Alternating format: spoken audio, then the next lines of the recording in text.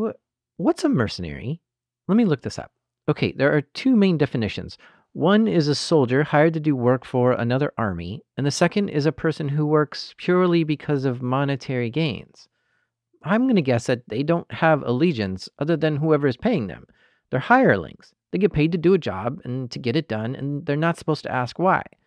But mercenaries are people, and people are complex. They're filled with emotions, and they actually do have allegiance, even if they're paid to forget about that. And if you pay a mercenary to do something that goes over their moral line they've got internally, conflict happens, and everything falls apart. These are true stories from the dark side of the internet. I'm Jack Rhysider. This is Darknet Diaries.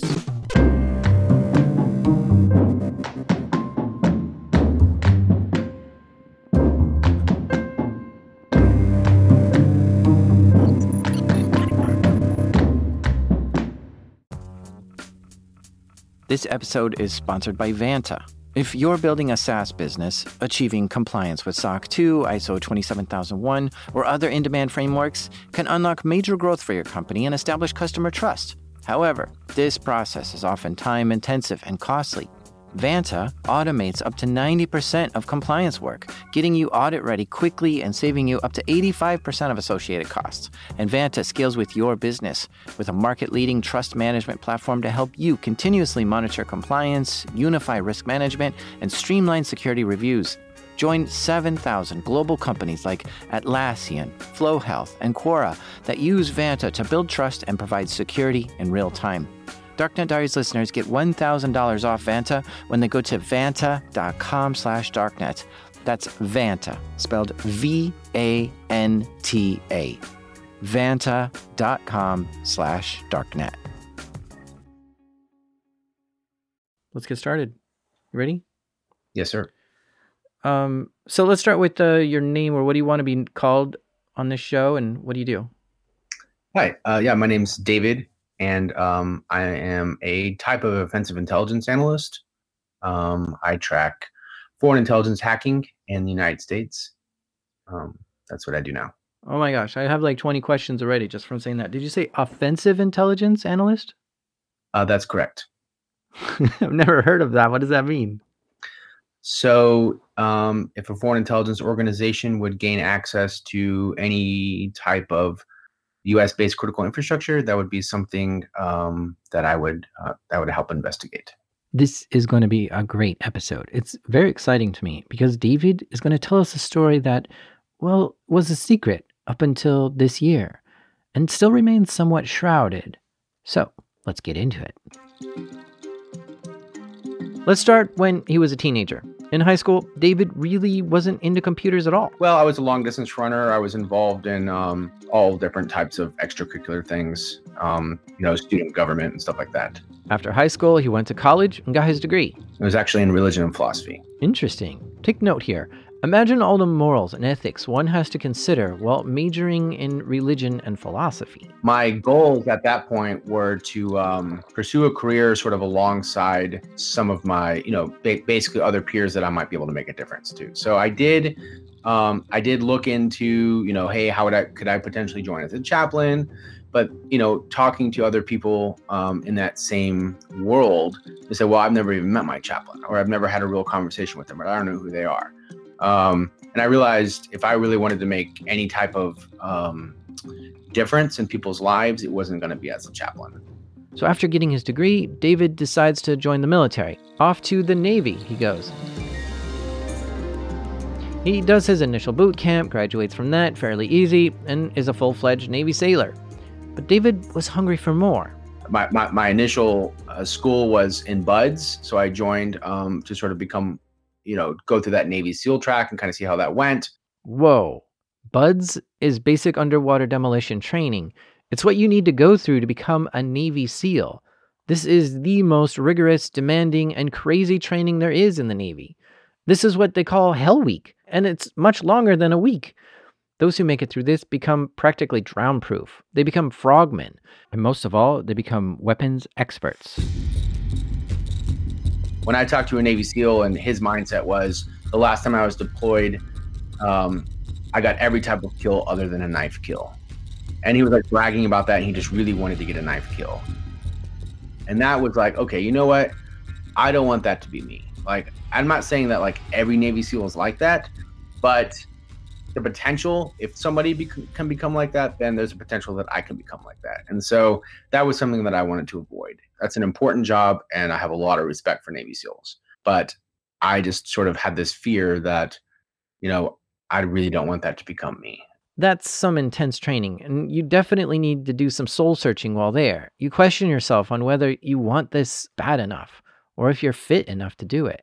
You have to put mind over matter and push yourself beyond limits you think you can't ever get over. And if you're going to push yourself beyond your own limits, you better really want what you're working for. And David wasn't sure if being a Navy SEAL was for him. He knew that Navy SEALs just weren't a bunch of killers, but he started to question if he really wanted it bad enough. So he rang the bell and quit BUD/S and looked for something else to do in the Navy. Still, he wasn't interested in computers at all. The only thing he knew how to do was check Facebook and emails at that point. He's fit, buff even, and understands religion and philosophy. He looked at his options, and for some reason, computers and cyber warfare caught his attention. So he decided to sign up for that in the Navy. Immediately, he needed training though. Well, I mean, the training is pretty basic. I mean, essentially, when I say basic, I don't mean basic. I mean, you know, it's the same type of training you would get everywhere else from a cybersecurity perspective, but it's the pace is significantly faster. So, so instead of going through, you know, a 12-week course to learn how to code, you do all of that in 1 week. I mean, you literally learn all of it in a single week. And now you start to learn everything from, you know, from assembly language all the way up to coding languages, and then how that's interacting with different types of assembly languages, and how coding, you know, you understand the process, how it all sort of works. And so you go up to that spot, and you get back to the application layer, and then you move back down to sort of the exploitation layer. And you know, the exploitation layer in that environment is not taught. You know, buffer overflows and exploitation analysis is not taught until you get into more OJT or follow-on courses for different shops. This amazes me. I mean, the Navy teaches people how to hack. I sort of know they do that, but it kind of boggles my mind every time I hear it. So he got training and then started doing security analyst work for the Navy. Yeah, it probably took a good maybe 3 or 4 months before I realized. I mean, in that time period when I was learning how to be a certain type of cybersecurity analyst or an exploitation analyst, or in training, you know, how to be a general IT person, I sort of enjoyed it, and I realized that I had, you know, I'm in no ways an expert at you know, exploit development, but I understand the concepts, and I don't give up. So it allows for me to sort of push through. And from that time period being at the shop, what I did next basically was, you know, purchased a Mac Pro server, for instance, installed ESXi on that, and started building stacks and learning, you know, hey, I'm learning this at work. You know, I'm not going to take the exact thing that I'm doing, you know, the exact concept, because we're not really supposed to do that, but I can, you know, similar layout, similar designs, and let me just replicate this at home so I can continue to learn how to do it. So it might be, let's learn how to pivot through a machine, or let's how to exploit Active Directory trust relationships, so on and so forth. And being able to build those up and stuff like that, it just sort of grew my fascination with it. This is an important quality about David. He didn't just show up and do his work and go home. Instead, he built a lab and practiced on his off hours and got better and better. Anyone who really wants to excel in this kind of stuff has to have the mindset of always trying to learn and not just doing the minimum. And with the Navy teaching him formally and his home lab, he became pretty good at hacking. In fact, his specialty was not just getting in, but then pivoting around, moving laterally, and finding what else is in that network. After about 4 months of doing that, he moved over to the NSA.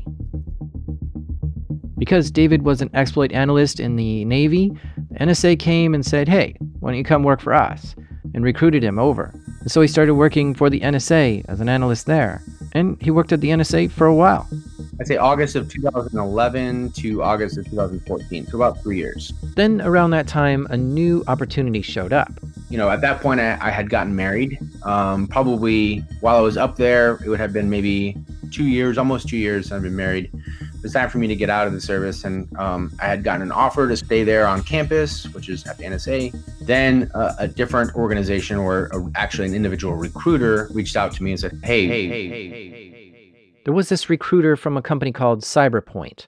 This is a company that's contracted to do various types of hacking. Basically, if he were to work for this company, he would become a hacker for hire. The US government actually grants certain companies extra permissions to conduct stuff like this. The details of this are foggy, but this company that was trying to recruit David was vetted by the US government to do this. And David listened to the recruiter tell him what the job entails. That I would be doing a lot of, different types of offensive work, maybe security, maybe offensive intelligence. And that would be sort of some of our goals, whether or not. And give me an example of what some of the offensive work is that you expected to do. Just from previous conversations, I had understood, well, you might be doing some tracking of terrorist organizations to sort of help out and alleviate some of the workload in the United States. And, we're helping them out over there to sort of protect their country as well. And so our main understanding was we're going over there to help them protect their country. This sounded good to David, to help protect the country, to help battle terrorists, and to reduce some of the workload for the US forces. All right. The company was called Cyberpoint, and it's based in Baltimore in the US. And it's typical that not all the details are given about your duties until after you sign an NDA, a non-disclosure agreement. But there was one more detail in this contract. If he was to accept it, he would have to move to Abu Dhabi in the United Arab Emirates for 2 years, which was the duration of this contract. Not really ever traveled, not really gone anywhere. I had before, but, being married, my wife had not. And so we, made a decision together. They decided to take the job in Abu Dhabi. Off they go. They packed up everything they needed, said bye to the family, and moved to the UAE, which is right in the Middle East. And the name of the hacking unit Dave was assigned to was called Project Raven. For the first 30 days to 60 days, you're actually living in a hotel. It was just, there are so many red flags when you first get over there. You should know to yourself, I shouldn't be doing this. What were some of them? Well, the fact that you have 2 different folders that explain different types of information, that should be one of them. Like, this is what we've told you you're going to be doing, and this is what you're actually going to be doing. When a new person would show up at Project Raven, they would get 2 back-to-back meetings. First was the Purple meeting. In this Purple meeting, you're given a folder with information, and it says you're here strictly to carry out defensive measures within the cybersecurity discipline, such as deploying firewalls, intrusion detection systems, and other defensive measures. But as soon as that Purple meeting was over, new employees were told that's just a front. It's a cover story that you can tell your family or anyone who pushes you to ask what you're doing. Then immediately you're given the Black meeting with a new folder. In this Black meeting, you're told a very different story. Here, you're told you're going to be helping NISA conduct offensive cyber operations. This meeting further explained that NISA was the secret part of the UAE government, which is similar to the NSA, and that you're going to be helping them conduct electronic exploitation and collect information from specific targets. Yeah, for you and me, seeing these 2 back-to-back meetings like this would be a red flag, for sure. But for someone who's used to a lot of secrets coming out of the military and the NSA, this is actually a sort of common thing to experience. Covers and fronts for what your actual official duties are, yeah, that happens. So it wasn't an immediate flag for David. So the location we worked out of was actually a villa, a converted villa. So we could, our spouses were not really even supposed to know where the villa was at, even though that's ridiculous because some people dropped their spouses off. Oh, so let's talk about this villa he worked out of. I saw a floor plan to this. Let me describe it. It was a big mansion, and it was just converted into like an office space that these contractors could work out of. I think that was there to sort of blend in and hide out. I mean, a mansion is typically private and secluded and quiet. It's a great place to set up a spy agency. And this villa is where Project Raven was to take place. The villa was 2 stories, and it consisted of a server room, a management office, a conference room, an operations center, a data processing room, a couple of kitchens, and some security guards hanging out. Dozens of people either worked there or had business there and would come and go. I'm guessing around 30 people worked in this villa. And the operation would go down like this. First, an order. A mission was relayed to the management office, and managers would then work with those in the targeting room to properly identify the targets. Then the team who worked in the infrastructure room would get busy. They would use fake identities and Bitcoin to anonymously rent server space around the world. And this is a precaution that in case the target figures out they're being spied on and they try to track it down, it doesn't come all the way back to this villa. There's this anonymous, untrackable gap. Then the targeting team would get to work, scouring the target's social media and trying to learn as much as they can about the target to strategize on a way to get into the victim's computers and phones. And once they knew a method of attacking, the target team would figure out what attacks to use or create an exploit from scratch. The target team was very good.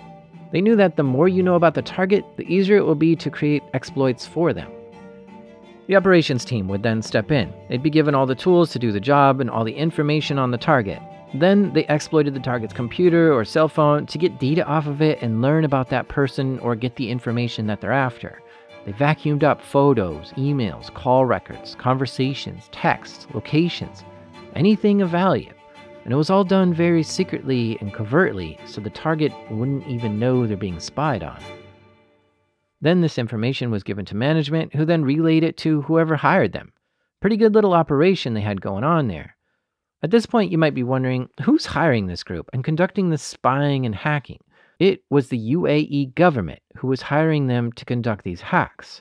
And it sounds like the UAE government was in the process of getting their own internal hacking group stood up, but they needed to hire this group of mostly Americans, many of whom were ex-NSA agents or ex-military intelligence trained.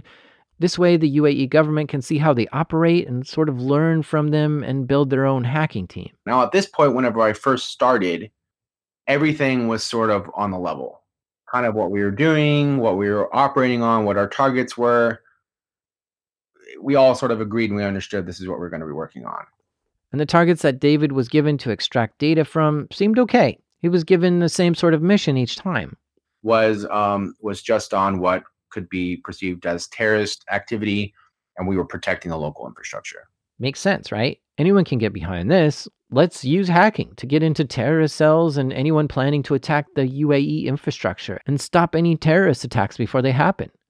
And that's what happened. David and the team at Project Raven were learning what terrorists were planning and giving this information to the UAE government to stop them.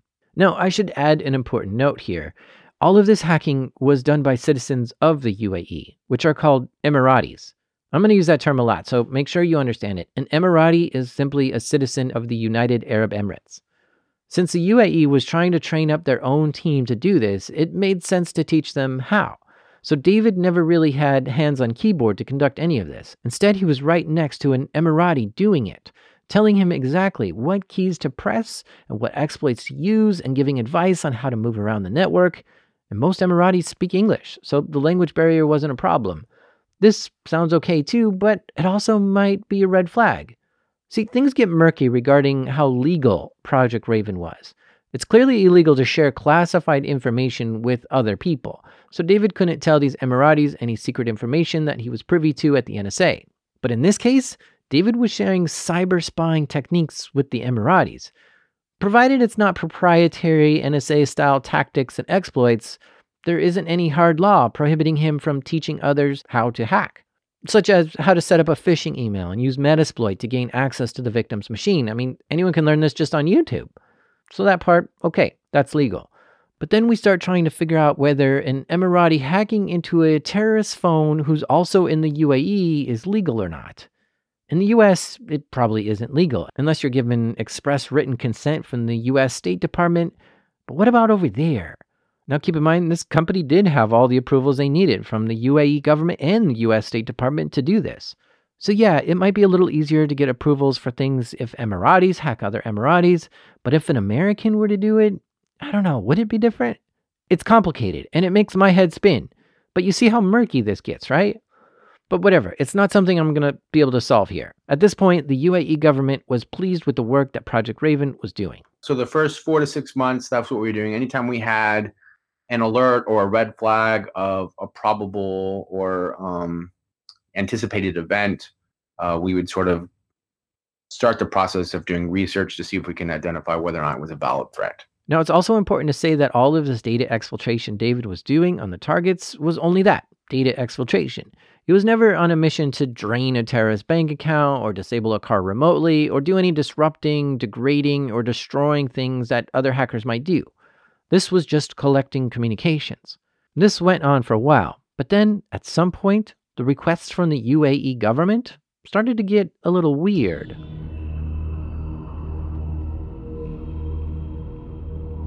You know, the unfortunate thing is things didn't get weird for quite some time because the requests look very similar to what we are currently working on. Hey, this looks like that some of their funding might have come from over here. Can you guys, what would be necessary for you guys to prove that a country, for instance, is funding terrorist activity? And then our response would be gain access to the country and gain access to this particular shop or this person, and then read this stuff. From the perspective of we're still sanctioned to perform these activities under the State Department. And again, this might have been just me being naive about the entire situation. Chances are other people on the shop knew the answers to the questions of this is not sanctioned. But me being so new to sort of this entire community and this whole world, I'm like, okay, well, this is approved. This is sort of one of those. They wouldn't be asking unless it was an approved request. Keep in mind, the government branch of the UAE communicating with Project Raven is called NISA, and this is UAE's version of NSA. So NISA told them to gain access to that foreign government's country's network to see if they're funding terrorists. So David's team got busy scanning the IP space of that target country's government network. And you'll never believe what they found. Stay with us. This episode is sponsored by Mint Mobile. My favorite spring cleaning takeaway is the post-clean clarity you get. Wow, how have I been living like this? It's kind of like when you find out you've been paying a fortune for wireless when Mint Mobile has phone plans for $15 a month when you purchase a 3-month plan. Wow, how have I been affording this?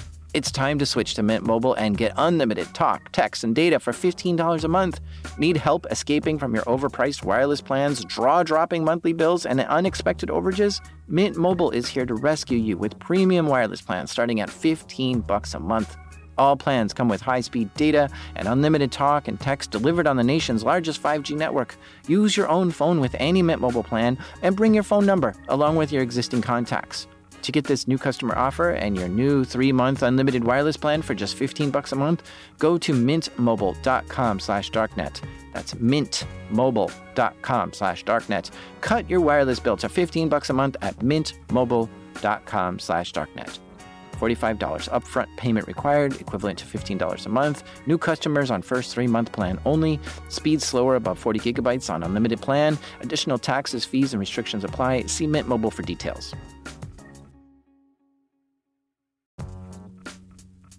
This episode is brought to you by SpyCloud.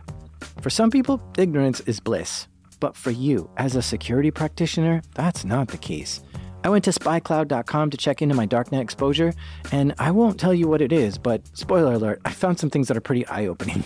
From breach exposures to info, stealing, malware, infections, knowing what criminals know about you and your business is the first step to setting things right. Resetting stolen passwords and addressing the enterprise access points that have been stolen by malware helps you protect your business from ransomware, account takeovers, and online fraud. With SpyCloud, you have a trusted partner to fight the good fight with. Their automated solutions, which is built on over 350 billion recaptured assets from the criminal underground, ensure you're not in the dark when it comes to your company's exposure to cybercrime. To get your full darknet exposure report, visit spycloud.com/darknetdiaries. That's spycloud.com/darknetdiaries. After the team at Project Raven scanned the .gov URLs for the target country, they found a VPN portal, a place you can log into, and from there you can get access to the internal systems in that network. And guess what? That VPN was using default credentials. It's not very hard to find default credentials. A Google search. So, and I would say that 95% of initial accesses are gained based off of some type of easy guessable or default credentials. I mean, look at the IoT world right now. That's exactly what's happening. Take note, listeners, change your default passwords and don't use any of the top 100 most common passwords like QWERTY or 12345. Make it hard for people like this to break into your stuff. Double check your routers, firewalls, computers, phones, emails, VPN servers, and make sure none of them are using easy to guess passwords. So when somebody at your shop gets into this thing, now this is where you shine, right? Being able to move laterally in a network, pivot around, find the goods. Is that right? It's sort of one of the things that I was trained in, and again, I'm really good at ideas. Hey, let's do this, and then it's like a bunch of research if nobody has done that before. The idea they had here was, let's start reading emails within this .gov organization, and so they found the organization was being managed by an MSP. An MSP is a managed service provider. Basically, this .gov organization didn't have the expertise or headcount to handle all the routers, firewalls, servers, phones, or whatever, and so they contracted all this out to someone else to take care of it. And that's what an MSP does. It manages, patches, oversees, and troubleshoots the network devices. I think in this case, they did a bad job at managing the network since they left default passwords on the VPN, but who am I to judge? David's team found a device on the network managed by this MSP. It was a server running an app called Managed Engine, which is basically a tool to help you monitor your network better. The default credentials on this platform, again, default creds, are administrator. You log in, and there's a known vulnerability for this where you actually have to, you're creating a ticket, but in that process of creating a ticket, you can upload a document. In that process of uploading a document, since you're administrator, you go back to the administrator console where it tells you where do you want the documents to go that you upload, and then you can change that to a new location. Say, for instance, if it has a var www HTML space, and hey, I can actually just drop these right in there. The subfolder creation naming convention for each ticket number. Then you go in, create a ticket, you put an ASPX web shell on there, upload it as part of that ticket, and now you browse to your ASPX web shell, and you have either a web shell, or if your ASPX is a reverse, let's just say interpreter session, now you have access to that server. Realizing that they had credentials stored in the machine, that we just used their encryption process to just took that down, reversed their encryption process. Again, somebody else significantly smarter than me did this. Reversed this encryption process to actually decrypt the passwords for administrators for peered networks in this platform.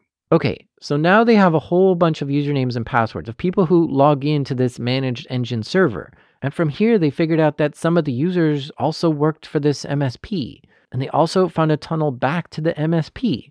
So now they decide to try to get into that MSP's network. You have two different ways. If you have a credential, you just use your again, living off the land, your NetBIOS or your SMB, passing the hash or even the plain text password.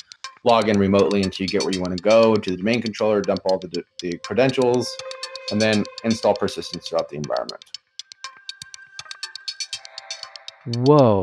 Oh man, do you realize what's happening here? David's team has access into the managed service provider, this MSP. This is a company that has a map to all the critical infrastructure for this .gov organization. And it also has all the passwords and IP addresses and access to all these systems. But not only that, this MSP had many more clients, like other .gov networks in this target country. Do you see now? David's team just got tons and tons of access into that target government's network by gaining access to this single MSP. I mean, where do you even begin looking for emails or communications saying that they're paying the terrorists? The UAE government asked Project Raven for an update. Did you find anything yet? And the team responded by saying, we gain access to Ministry of Foreign Affairs, their their royal family airline, some of their military infrastructure. This was very interesting to the UAE government. They then asked the team to track the royal family airlines of this target nation.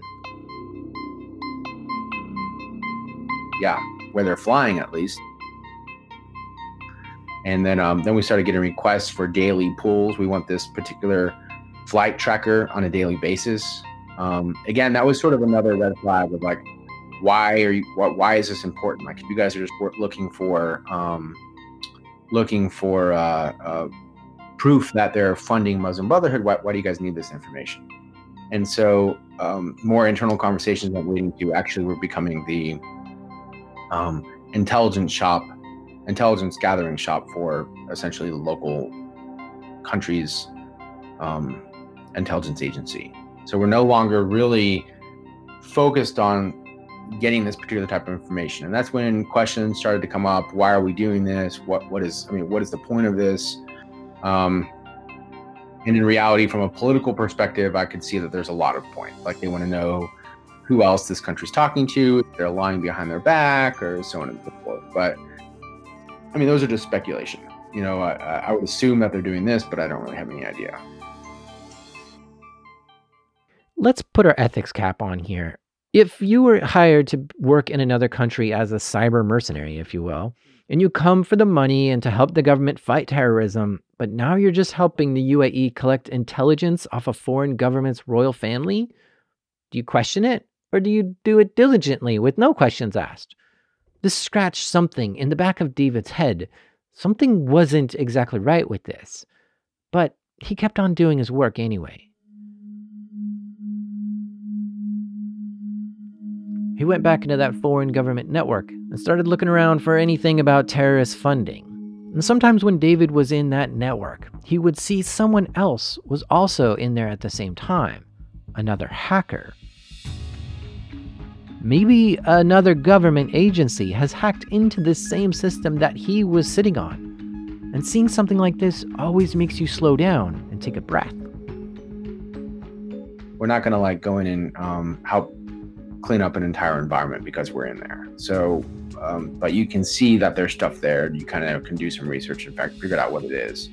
But lots of times in those environments, you either don't use those particular machines that might have other infrastructure on there, or you just do your best to sort of blend in. And also, if you have proprietary tools, you don't use those tools on that piece of infrastructure. This makes sense, right?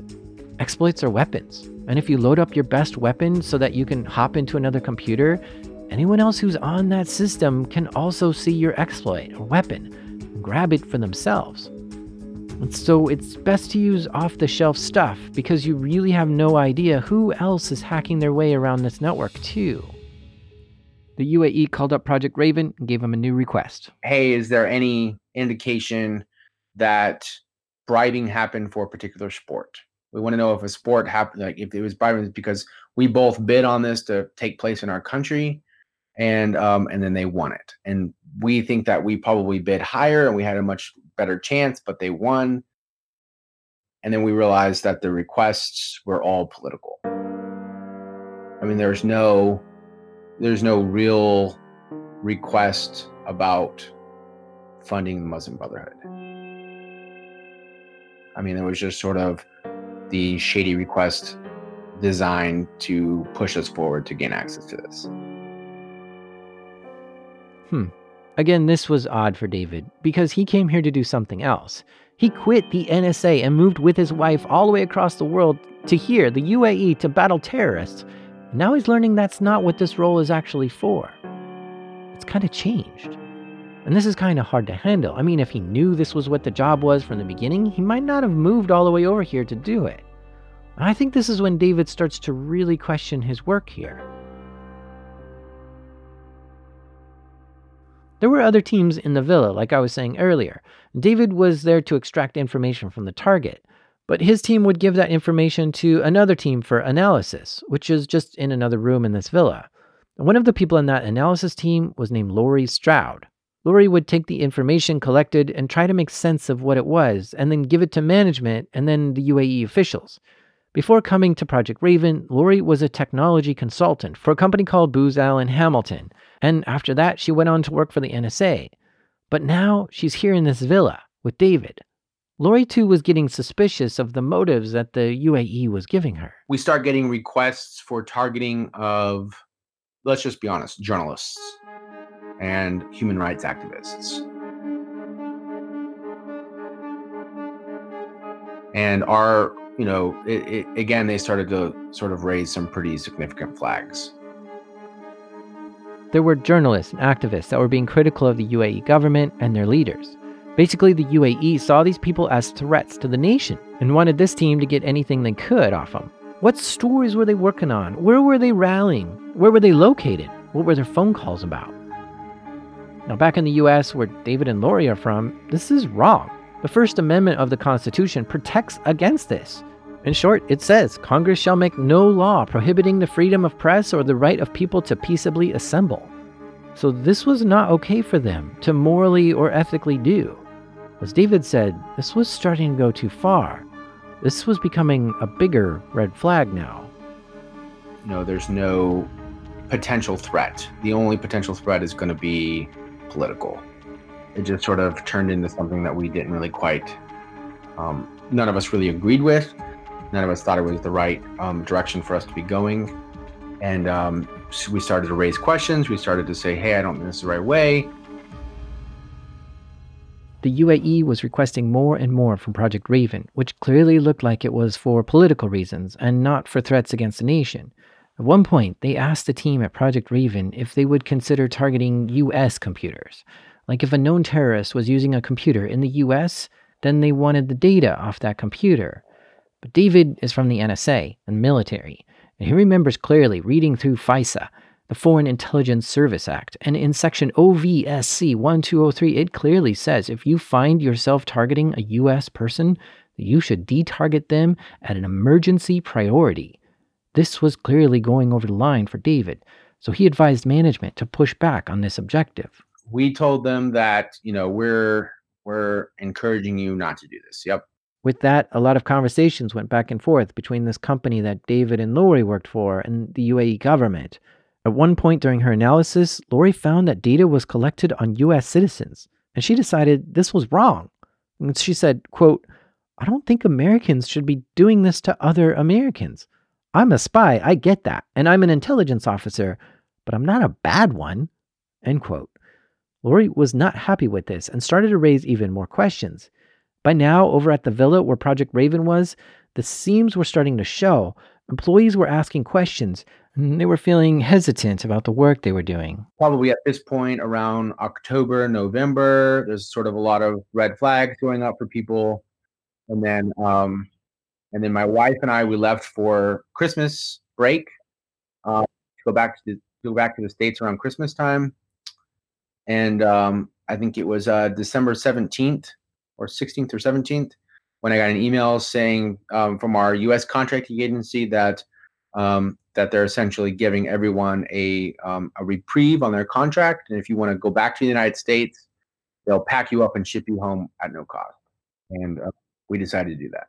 And a lot of people. I mean, there's also a lot of people who decided to stay, but a lot of the people that I operated with on a daily basis decided I'm not staying here, and so we took off. After David left, Project Raven continued. They carried out new operations and tasks that were given to them. And I'm going to switch gears here for a minute and bring on someone new to talk about what happens next at Project Raven. My name is Rory Donaghy, and in 2012, I set up a human rights group that was effectively just a WordPress website and a blog where I set out press releases from. It was called the Emirates Centre for Human Rights, and I wrote about human rights abuses in the United Arab Emirates because I felt that they weren't getting enough coverage, and I had built up some good contacts that helped me with information that happened there. Rory was living in London, in the UK, and he started this little WordPress blog simply to call attention to some of the bad things that the UAE government was doing. But this blog started to pick up, and it was getting noticed by some bigger journalists. I was getting good coverage and getting access to big platforms. So I was being interviewed semi-regularly by the BBC across its English and, crucially, its Arabic platforms. And also, when the work was being covered a little bit more in places like the Financial Times and the Guardian. So places where you never would see discussion about Dubai other than in a positive tourist and business sense. All of a sudden, there were these stories about torture and how they were treating people in prison and political activists and shutting down a free speech. So it was changing, I think, slightly the international image of the UAE at the time. Here's a clip from Rory on the BBC. I'm joined by Rory Donaghy, who's campaign manager for the Emirates Centre for Human Rights based here in the UK. Why is this important? This is important because they've been tortured and some have been held as enforced disappearances over the last 7 months. We've seen the European Parliament condemn the human rights abuses in the UAE over the past 2 weeks. Well, let me quote to you what the Attorney General, Mr. Kubaish, has said. That he says that they were arrested for managing an organisation with the aim of committing crimes against state security. Well, there has been no evidence brought forward for that. Neither they have haven't gone to court yet either. They haven't gone to court. No charges have been brought. The UAE government did not like Rory talking about them. They told Project Raven to get in his computer and phone and spy on him. One day at work in the Middle East, I got an email asking if I could take part in a human rights panel, and if I wanted to take part in it, could I click on the following link and comment on a piece. And the link looked like it would go to an Al Jazeera English's website. But the email address was very odd. It was random, and the English was poor, misspelt. But nonetheless, I was foolish enough to click on the link. And when I did, it didn't go anywhere.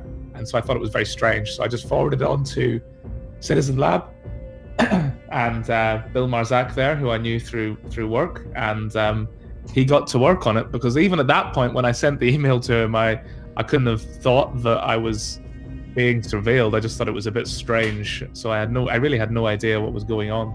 So Roy gave this email to Citizen Lab. They basically do research on espionage going around against civil society. So if a journalist or an activist thinks they're being targeted by malware or espionage from some government, they can go to Citizen Lab to get help. So Rory sent this suspicious email to them to check into it. After some time, Bill came back to me and told me that I had been the target of this spyware. Besides the URLs riddled with spyware, there were a lot of people tweeting at Rory too. Citizen Lab found 31 public tweets sent to Rory that were suspicious. These were all tweets about human rights activities in the UAE with certain URLs that contained spyware. These tweets were publicly sent to Rory. But what was really interesting about these tweets is that about 6 of the accounts that sent these tweets were actually UAE citizens, except they had been arrested. And these tweets were sent after their arrest. So this is a common tactic in the UAE, which would be to, once they'd had arrested a political activist or dissident, that they would then take control of their social media accounts and then use them to try and sort of lure other people they would want to pull into their web of surveillance. Because obviously they couldn't arrest me because I was living in London. That's quite a common tactic. It's a really frightening tactic. A very freaky tactic, but an effective one. Because the team at Project Raven did completely infiltrate Rory's computer and phone. Bill at Citizen Lab told Rory the bad news.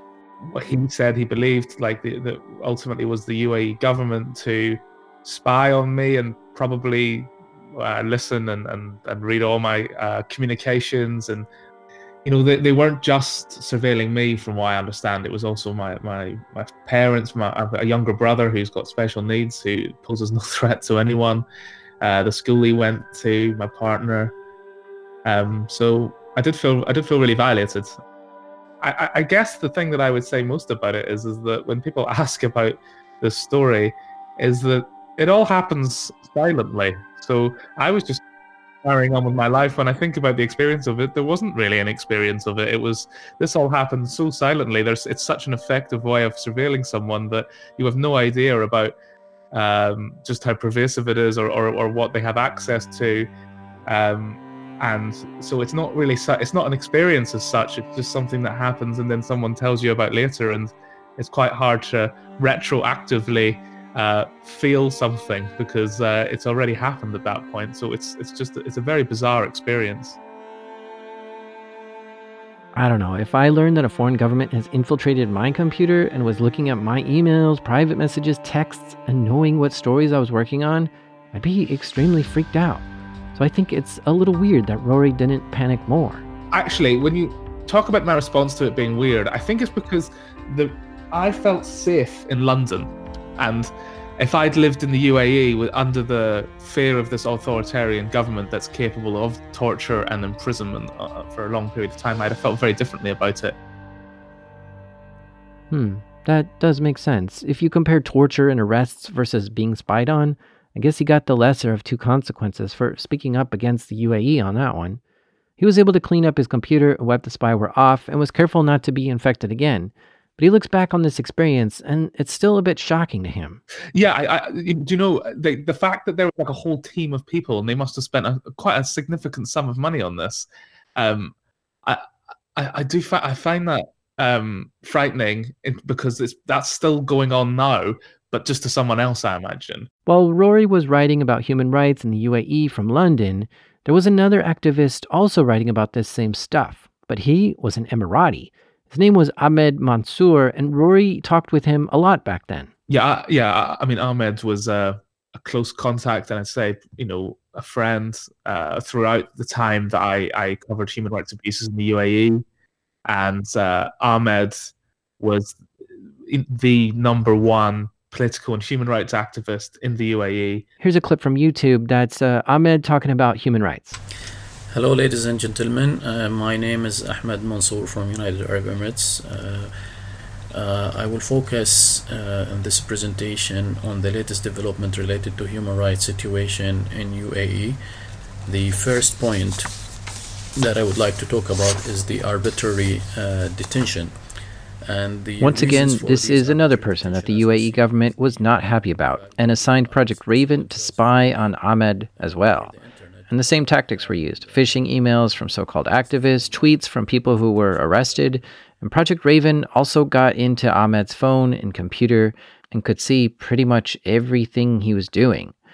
But Ahmed had a much worse fate than Rory. So Ahmed was arrested by the Emirati authorities and accused of some crime that wouldn't exist in any democratic state. I think it was communicating with foreign enemies or something along those lines. He was actually charged with damaging the country's unity, which kind of sounds like a made-up crime to me. And sentenced to, I think, 10 years in prison. And there's been credible reports of his torture and kept in really terrible conditions in the UAE. Jeez, can you imagine? If you speak out against your government and then the government hires a bunch of ex-NSA people to spy on you, and this leads them to find where you live and what you're doing, which then gets you arrested, and then you get put in prison for 10 years and placed into solitary confinement with terrible living conditions. And let's not ignore that all of Ahmed's family is also spied on. His wife's phone was also hacked by this group, and she now lives in fear and social isolation as a result of all this. And the reason that this has happened to Ahmed is because he has been the lone light in covering human rights abuses in his country for many years, and led to him winning prestigious human rights awards, including the Martin Ennals Award for Human Rights Defender of the Year. And his growing stature as an international human rights defender is really what I think led to his arrest, because he was known as being he wasn't affiliated to any religious or political group that could be used to undermine his credibility by the UAE. And so Ahmed stood alone as this really respected human rights activist. And I can't stress enough how brave and courageous he was to do that work in a country where he knew that when he was going to get arrested, which was inevitable, that he would be tortured and treated in such a terrible way. And prior to his arrest, Ahmed was being surveilled in the most pernicious and obtrusive way, which, as I'm sure you know, led to Apple having to issue an update to their software because of the way he was surveilled, which was through when it was sent to his iPhone. Oh, right, Apple and the iPhone. Let's talk about that. Project Raven had access to this crazy hacking tool called Karma. When I read about Karma, it kind of reads like how Hollywood hacking is portrayed. It's crazy simple, and it blows my mind. In 2016, the UAE purchased this hacking tool Karma from some outside vendor. We don't know who made it or where it was purchased from. The UAE told Project Raven, look, we have this great new tool and you can target iPhones with it. But this was its limitation too, just iPhones. And here's how it works.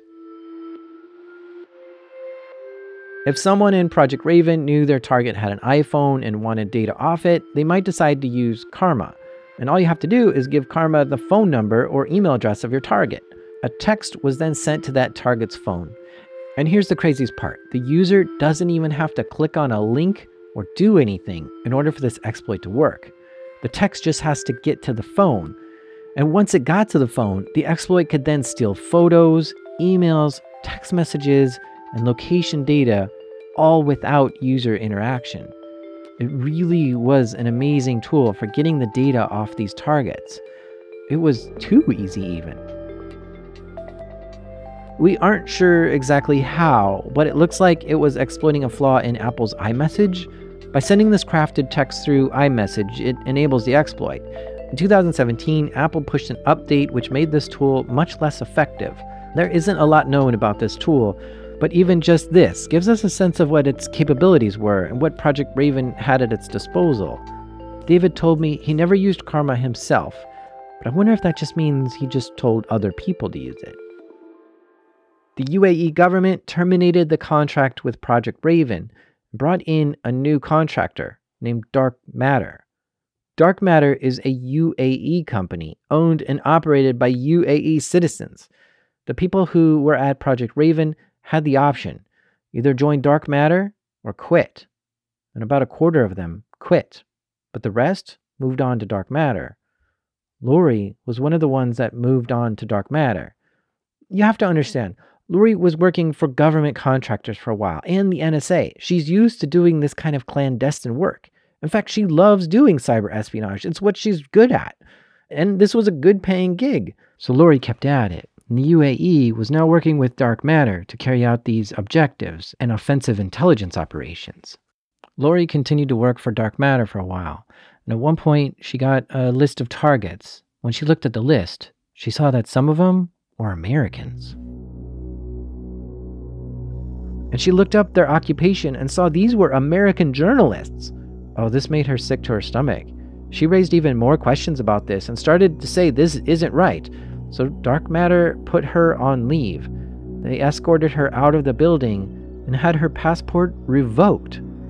That had to be extremely scary for her, to be in the UAE, upset with the UAE government, and to have your passport taken. She felt like she was probably now a target and being surveilled. She was stuck in this country with no way out. This had to be a very dark time for her. After 2 months, she was allowed to go back to America.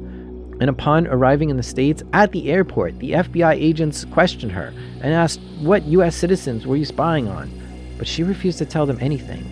I think she thought she was under UAE surveillance still at that point. And it was all probably just so stressful. The FBI still, to this day, has an ongoing investigation about all this. They want to know whether or not classified information was given to the Emiratis and if targeting U.S. citizens actually happened. Because these are both clearly illegal and the FBI wants to know if these laws were broken. And still now, Dark Matter is operating and working with the UAE government and NISA. And they're probably continuing to do all the espionage on behalf of the UAE government. Now you might be wondering, how do I know all this? Well, David just told us, right? But he only told us some of the story. Back in January of this year, Lori came forward and told her whole story to Reuters. Journalists Christopher Bing and Joel Shechtman took her story and fact-checked it against a lot of people, including 8 ex-Project Raven employees. Chris and Joel did an amazing job reporting the story and published it earlier this year. And of course, I fact-checked their story too. I made a lot of phone calls and wrote a lot of emails and had some very interesting conversations about this whole story. I even called up an ex-NSA person that I know who has contacts in Dark Matter to learn a little more. And yeah, Reuters did a great job on the story. And when the story came out, it made really big news. But the only one who allowed her name to be in the story was Lori. Now, for the first time, you heard a second person come forward, David. He has never spoken publicly about this until now, which is pretty exciting to hear someone else tell us this inside story. It's kind of a big deal. I asked Rory what he thought of this story when he read it. I remember telling my partner about the story before it was going to come out.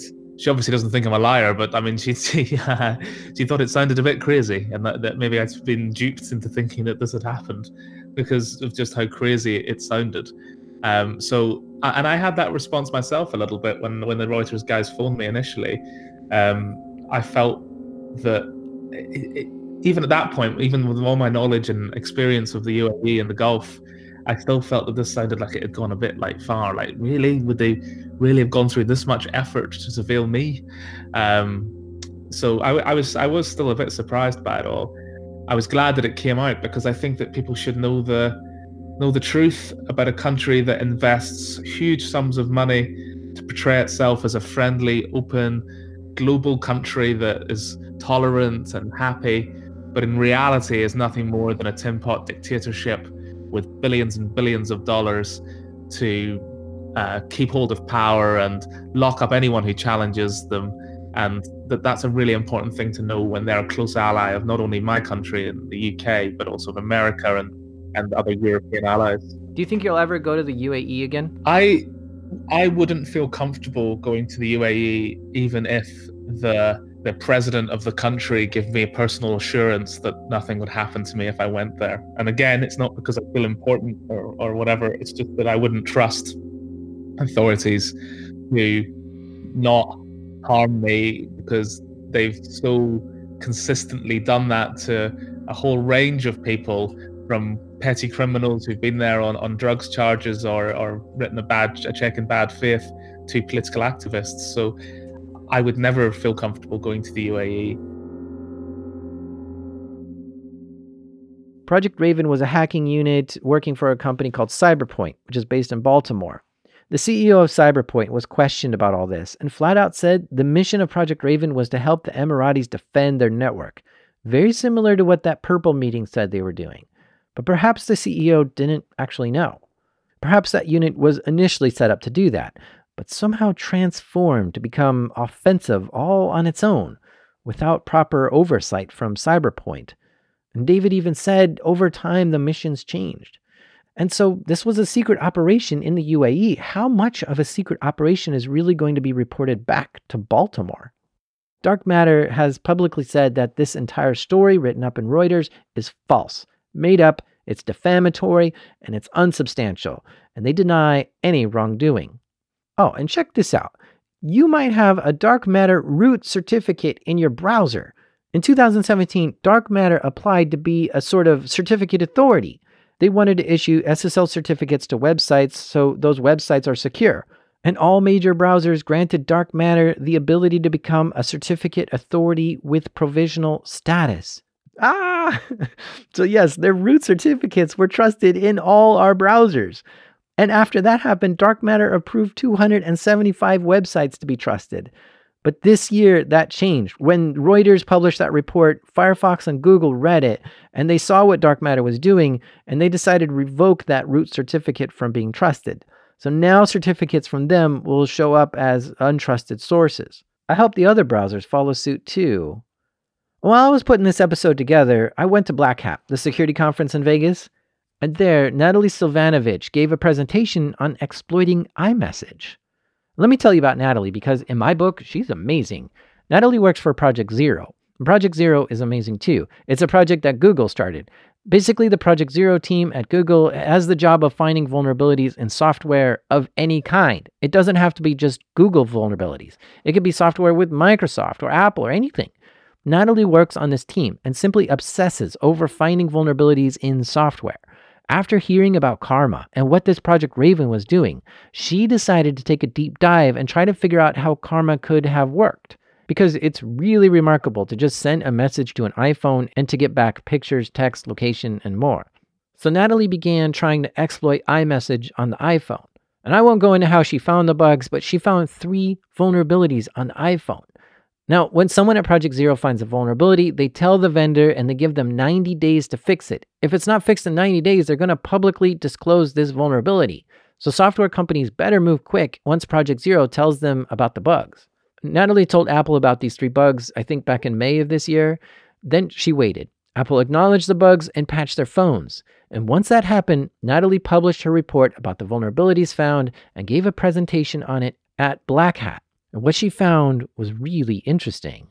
It's not the smoking gun, and there's no evidence that this is what Karma was or used, but it might be.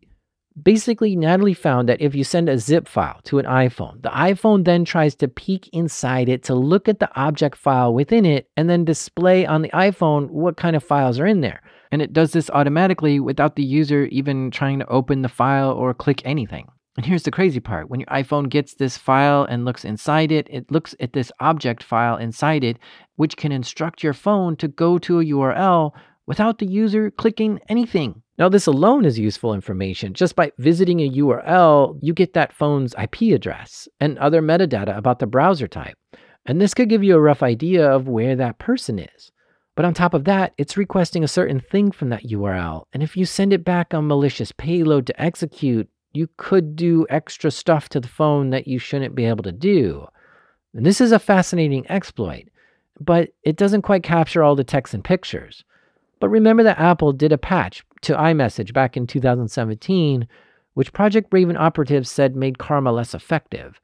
So, hopefully now that Natalie has found 3 vulnerabilities in the iPhone, hopefully this makes Karma completely useless. But we don't know for sure. Now, I wanted to give the last word to David because one of the main reasons why he wanted to come on and share this story is because he wants to give a warning to anyone accepting foreign contract work. If a recruiter comes to you with a high-paying job in another country, you might want to think twice about it. Now, I guess my encouragement from that perspective is if you are transitioning out of a space like, from a technical or offensive space, and you sort of hear of jobs, hey, let me go ahead and take this job over there and do this because it's going to be this low-level networking position. Just kind of understand and know that what you're signing up for may not be actually what you're doing. What you're going to go, what you're being promised, or what the job description is more. If you're going overseas, is more than likely not what you're going to do. Creating a safety net for yourself is really the right way forward. So say, for instance, if you're married and you're going to go take a foreign job and you don't actually know what you're going to be doing, then go without your spouse for the first couple weeks. Kind of see, let me go over there and fill it out. That way, if you do have to leave and you have to leave in a hurry, you're not buying 2 plane tickets out of a country, you're only buying 1. Or if you're deciding this is sort of not the right space for you, then you can leave significantly faster. If you are going over a certain spot and you have experience doing things and people contact you or reach out to you that you don't know, you never heard of before from, especially if it's a foreign contracting vehicle, if it's not an American contracting company, that should, of course, be a significant red flag. If you're being recruited for dark matter and you have any type of cyber or offensive space or offensive background in the cybersecurity world, chances are you're not going to be doing what you think you're doing.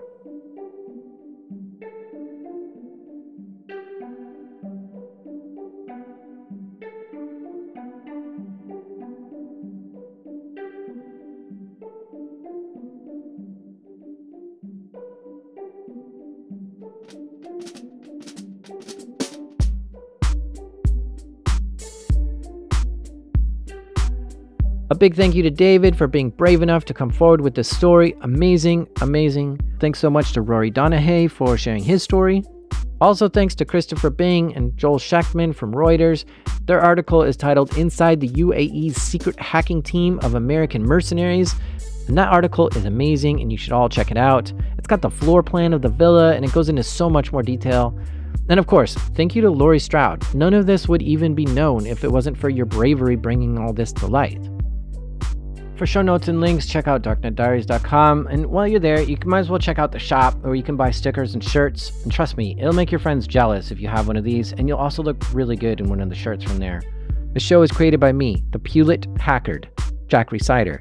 Editing help this episode was by the Dot Matrix, Damien, and the theme music is by the Helmet Wearer, Breakmaster Cylinder. And even though my name is probably put on a list somewhere within Dark Matter, whenever I say it, this is Darknet Diaries.